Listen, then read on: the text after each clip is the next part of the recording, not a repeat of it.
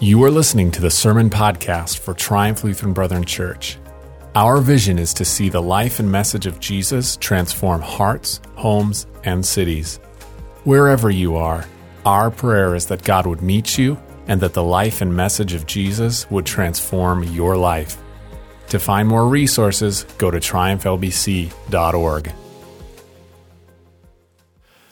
Chris Hewerts was in Kolkata, India, on kind of a mission trip. And so he's out walking around one night with some of his friends on the trip, and they come across this person lying on the ground. The person's all covered up with this filthy, fly-infested blanket, and there's a 3-foot-long trail of diarrhea that's running toward the gutter. And so, it's pretty obvious to anyone walking by that the person under the sheet is dying or already dead. So, Chris's buddy Josh taps the body on the shoulder to see if the person's alive, and the body moves. So, Josh pulls the blanket down so he can see the person's face. It's a guy, probably in his early 20s. And when the blanket gets pulled down, he's got this shock, deer in the headlights look on his face. He's obviously helpless. He's lost, afraid, alone. But as soon as he realizes that Chris and his friends are going to help him, he just starts sobbing, and he can't stop. Even as a crowd starts gathering around them, he just keeps on crying. They don't have much to work with, so Chris's other friend, Sarah, grabs a bottle of water and some newspaper, and she starts trying to clean the poor guy, wiping the diarrhea off with the newspaper and rinsing him with the water. His body's basically a leathery skinned skeleton.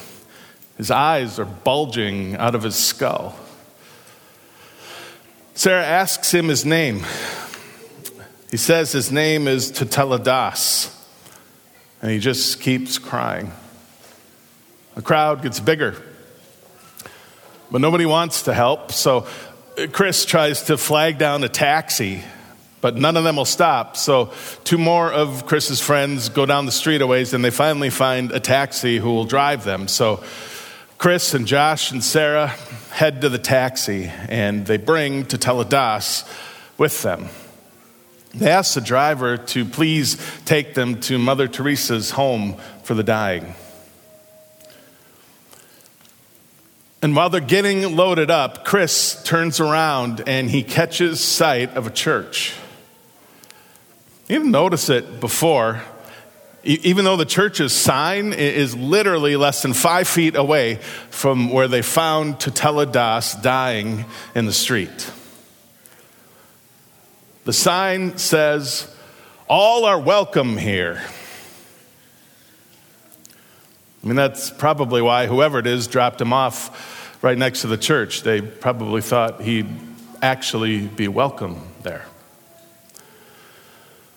But instead of welcoming him or helping him, the people from the church just stood there, literally stood there behind their gate and watched as Chris and his friends helped.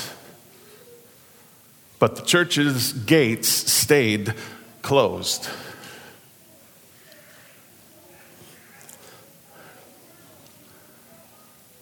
Sometimes the church isn't what it's supposed to be. Sometimes the church doesn't live up to its calling, and in our text for this morning, we're going to see the first time that this happened, the very first time that the church didn't live up to its calling. We'll be reading from the Gospel of John, chapter 20, verses 19 to 23. And it's been quite a week for Jesus' disciples, and it's putting it mildly. It's been a real emotional roller coaster for them. From the highs of the triumphal entry to the devastating lows of Jesus being crucified, dead, and buried. And then the news from Mary, one of the women in the group, that Jesus' tomb was empty. And he was risen from the dead because she had seen him with her own two eyes. So now what? What will the disciples do now with this amazing and pretty unbelievable news of Jesus' resurrection? Now what? On the evening of that first day of the week, when the disciples were together, with the doors locked for fear of the Jewish leaders, Jesus came and stood among them and said, "Peace be with you." After he said this, he showed them his hands and side. The disciples were overjoyed when they saw the Lord. Again, Jesus said, "Peace be with you. As the Father has sent me, I am sending you." And with that, he breathed on them and said, "Receive the Holy Spirit. If you forgive anyone's sins, their sins are forgiven. If you do not forgive them, they are not forgiven." The word of the Lord. Okay, so now most Bible commentators, when they're writing about the end of John here, they tell us that these last couple chapters here in the Gospel of John are put here to show us what the church should be. And John chose this particular incident, right after the resurrection of Jesus, later that day, to show us some things that the church should be in the world. And the church that we just read about here in John chapter 20, this is probably one of the most pathetic gatherings of people to ever call themselves a church. This is the picture of the church at its worst. Here are Jesus' disciples. They're all huddled together after his triumphant, glorious resurrection from the grave. And look at them. Just look at them. There's like 19 whole chapters before this in John's gospel where Jesus is preparing his disciples for this moment. For the time that he was going to be leaving them. Jesus has been teaching them and teaching them over and over and over again, teaching them to trust in him and to love one another and to serve one another and to be the branches of his vine and to drink his living water and to eat his bread of life and to believe that he's the resurrection and the life and to be ready to follow him at all costs. And just look at him. Sitting there in that upper room with the doors closed, all locked up, all huddled together like a nest of scared little baby bunnies. And you call this a church? They were supposed to be the ones who were taking the good news out into the world, the ones who were supposed to be telling everyone around them that Jesus Christ has triumphed over the grave. But look at them. Just look at them. Hoping that nobody knows where they are. They're literally hiding. You call this a church? This is the church at its worst. One writer called them, this is the church of sweaty palms and shaky knees and a firmly bolted front door. And so I was wondering, what if they had a slogan? What would it be? Or, like churches today do, what if they had a mission statement or a purpose statement? What would it be? Well, I think it might look something like this. First Church at Jerusalem. Frightened members, fearful hearts, locked doors. Or if this were happening today, maybe it would look something like this. You can't make this stuff up. Open door Christian fellowship with the door bricked shut. And you call this a church? Maybe the Church of Jerusalem, maybe they should put a sign out front, right? Don't bother to come as you are. Nobody's really welcome here because the doors are locked. This is a church with with absolutely nothing going for it. Except that when these scaredy cat disciples in this lame excuse for a church got together, Jesus showed up. The risen Christ came through their locked doors and stood right there with them. And a quick side note here, I'd pay good money to be able to see the look on the disciples' faces when that happened. So I'd like to imagine that when Jesus appeared, that his eyes were dancing and full of fire, and that his smile lit up that room like the noonday sun. I mean, what a moment, seriously. And so, on second thought, maybe this isn't the worst church ever. Maybe this church actually is as close as any church ever gets to really being a church.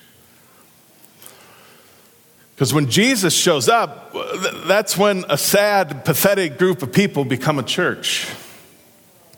When Jesus shows up.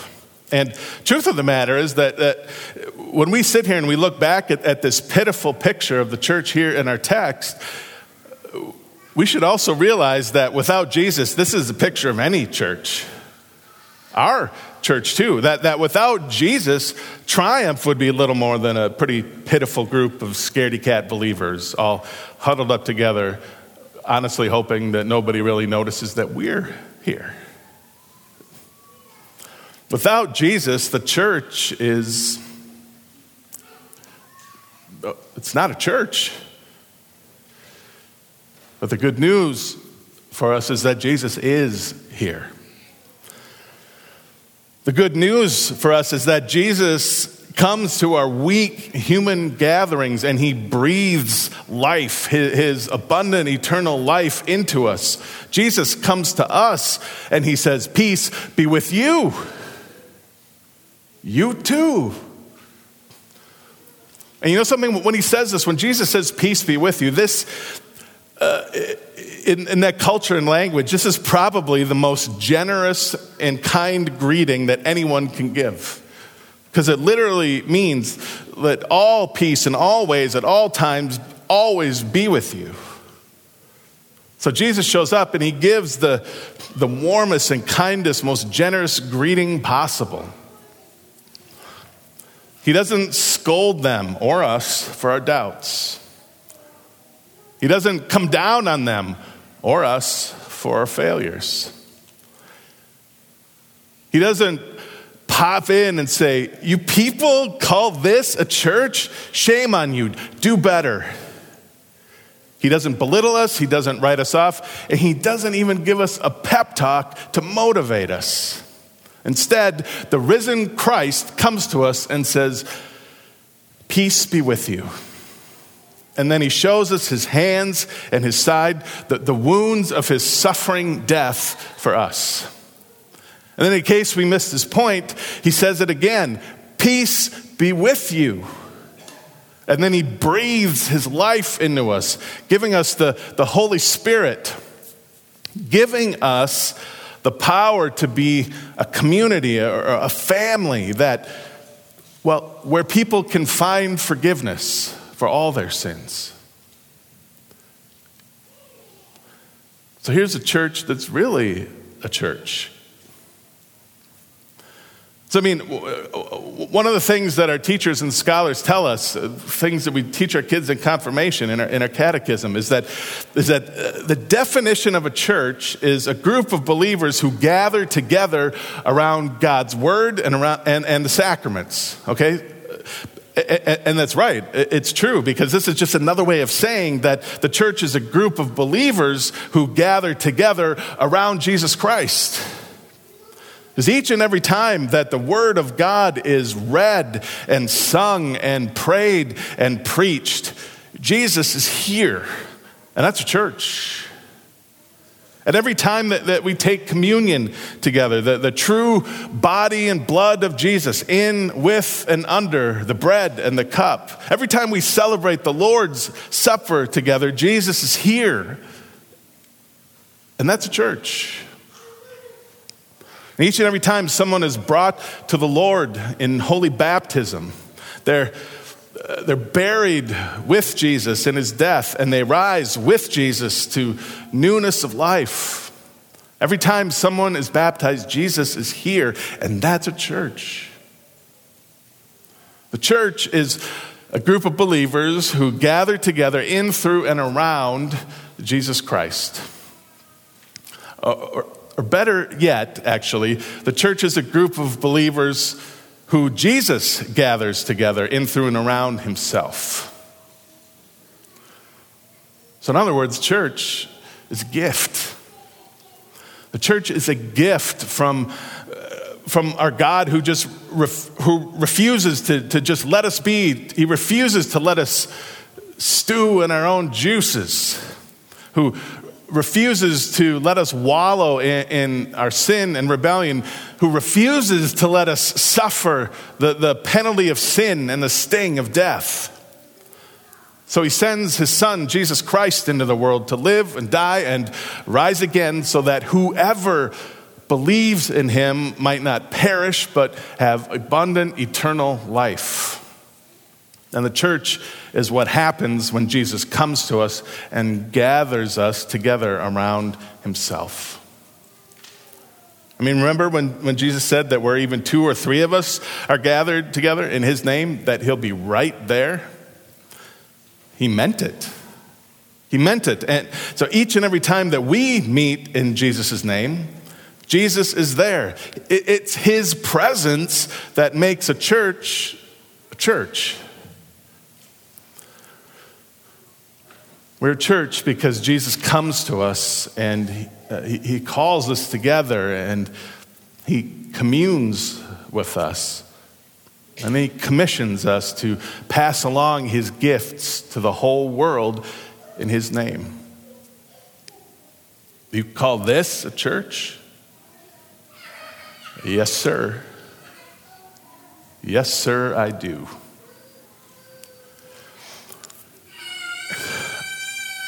Will Williman is a bishop in the Methodist Church. I think he might be retired now. But anyway, his very first church was in Sewanee, Georgia.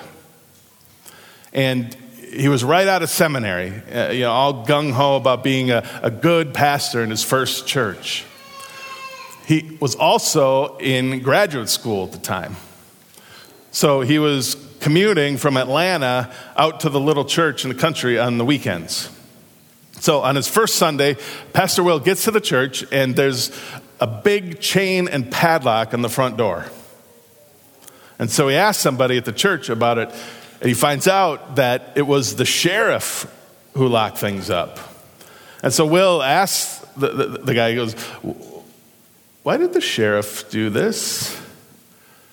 The church member says, "Well, things got a bit out of hand at the board meeting last month. Folks started ripping up carpet and dragging out the pews that they gave in memory of their mothers. It got real bad. So the sheriff come out here and he put that there lock on the door till our new preacher could come settle things down for us." And Pastor Will's like, "Oh, great." He actually said that when he would drive out there every Sunday, he'd pray for a miraculous snowstorm to save him from another Sunday at that so-called church. He was there a year, but it felt like a lifetime. And he tried everything while he was there. He worked and he planned and he taught and he begged. But the church never really responded or changed. And finally, the arguments and the pettiness and the fights in the parking lot after board meetings, it was more than Pastor Will could take. So he resigned. And he was glad to be leaving them behind. In fact, as his tires kicked up gravel in the parking lot after his last Sunday there, he muttered, "And you call this a church?" Now, a few years later, Pastor Will is visiting Emory University, which isn't too far from the church, and he runs into this guy who tells him that he's now serving that church. And the new pastor goes, "You know, they still remember you out there." And Will says, "Yeah, well, I remember them too." The new pastor says, "They're a remarkable bunch of people." "Yeah, they're remarkable, all right." And the new guy goes, "Yes, sir. Their ministry to the community has been a wonder. In one way or another, that little church is now supporting more than a dozen of the troubled families around the church. And their free daycare is going great. And there's not too many interracial congregations like them in North Georgia." And Pastor Will's like, "Wait, what? Are we talking about the same church?" He couldn't believe it. So he asks the guy, "What happened?" And the new guy says, "I don't know. One Sunday, things just sort of come together. It wasn't anything in particular. It's just that when the service was done and we were on our way out, we knew that Jesus loved us and that he had plans for us.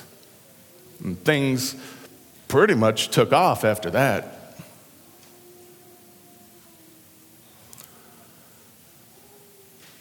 I'll tell you what I think happened. I think someone showed up there and knocked the lock off that door and kicked it down and offered those people peace and the Holy Spirit and forgiveness and eternal life. And that someone was Jesus. And now they're a church. Church is Jesus Christ unlocking all the doors so that he can get in to give us his gifts. And so that we can get out to share those gifts with the world. Amen. Let's pray together. Heavenly Father, we pray that you would help each and every one of our hearts to be melted all over again by Jesus and everything that he's done for us. And that you would also help all of us to leave here today knowing that Jesus loves us and that he has plans for us. For we do pray this in Jesus' name. Amen. Hey, I'm Pastor Doug. I just want to take a minute and to say thank you for downloading or streaming this content today. We at Triumph pray that it will transform your heart and draw you closer to Jesus Christ. I have 3 quick thoughts that I just want to share with you, and it'll only take a minute. First, we'd love to connect with you. If you'd be willing, visit our website at triumphlbc.org/connect and let us know how we can reach out to you. Or you can visit triumphlbc.org/events to find an activity that you could jump into.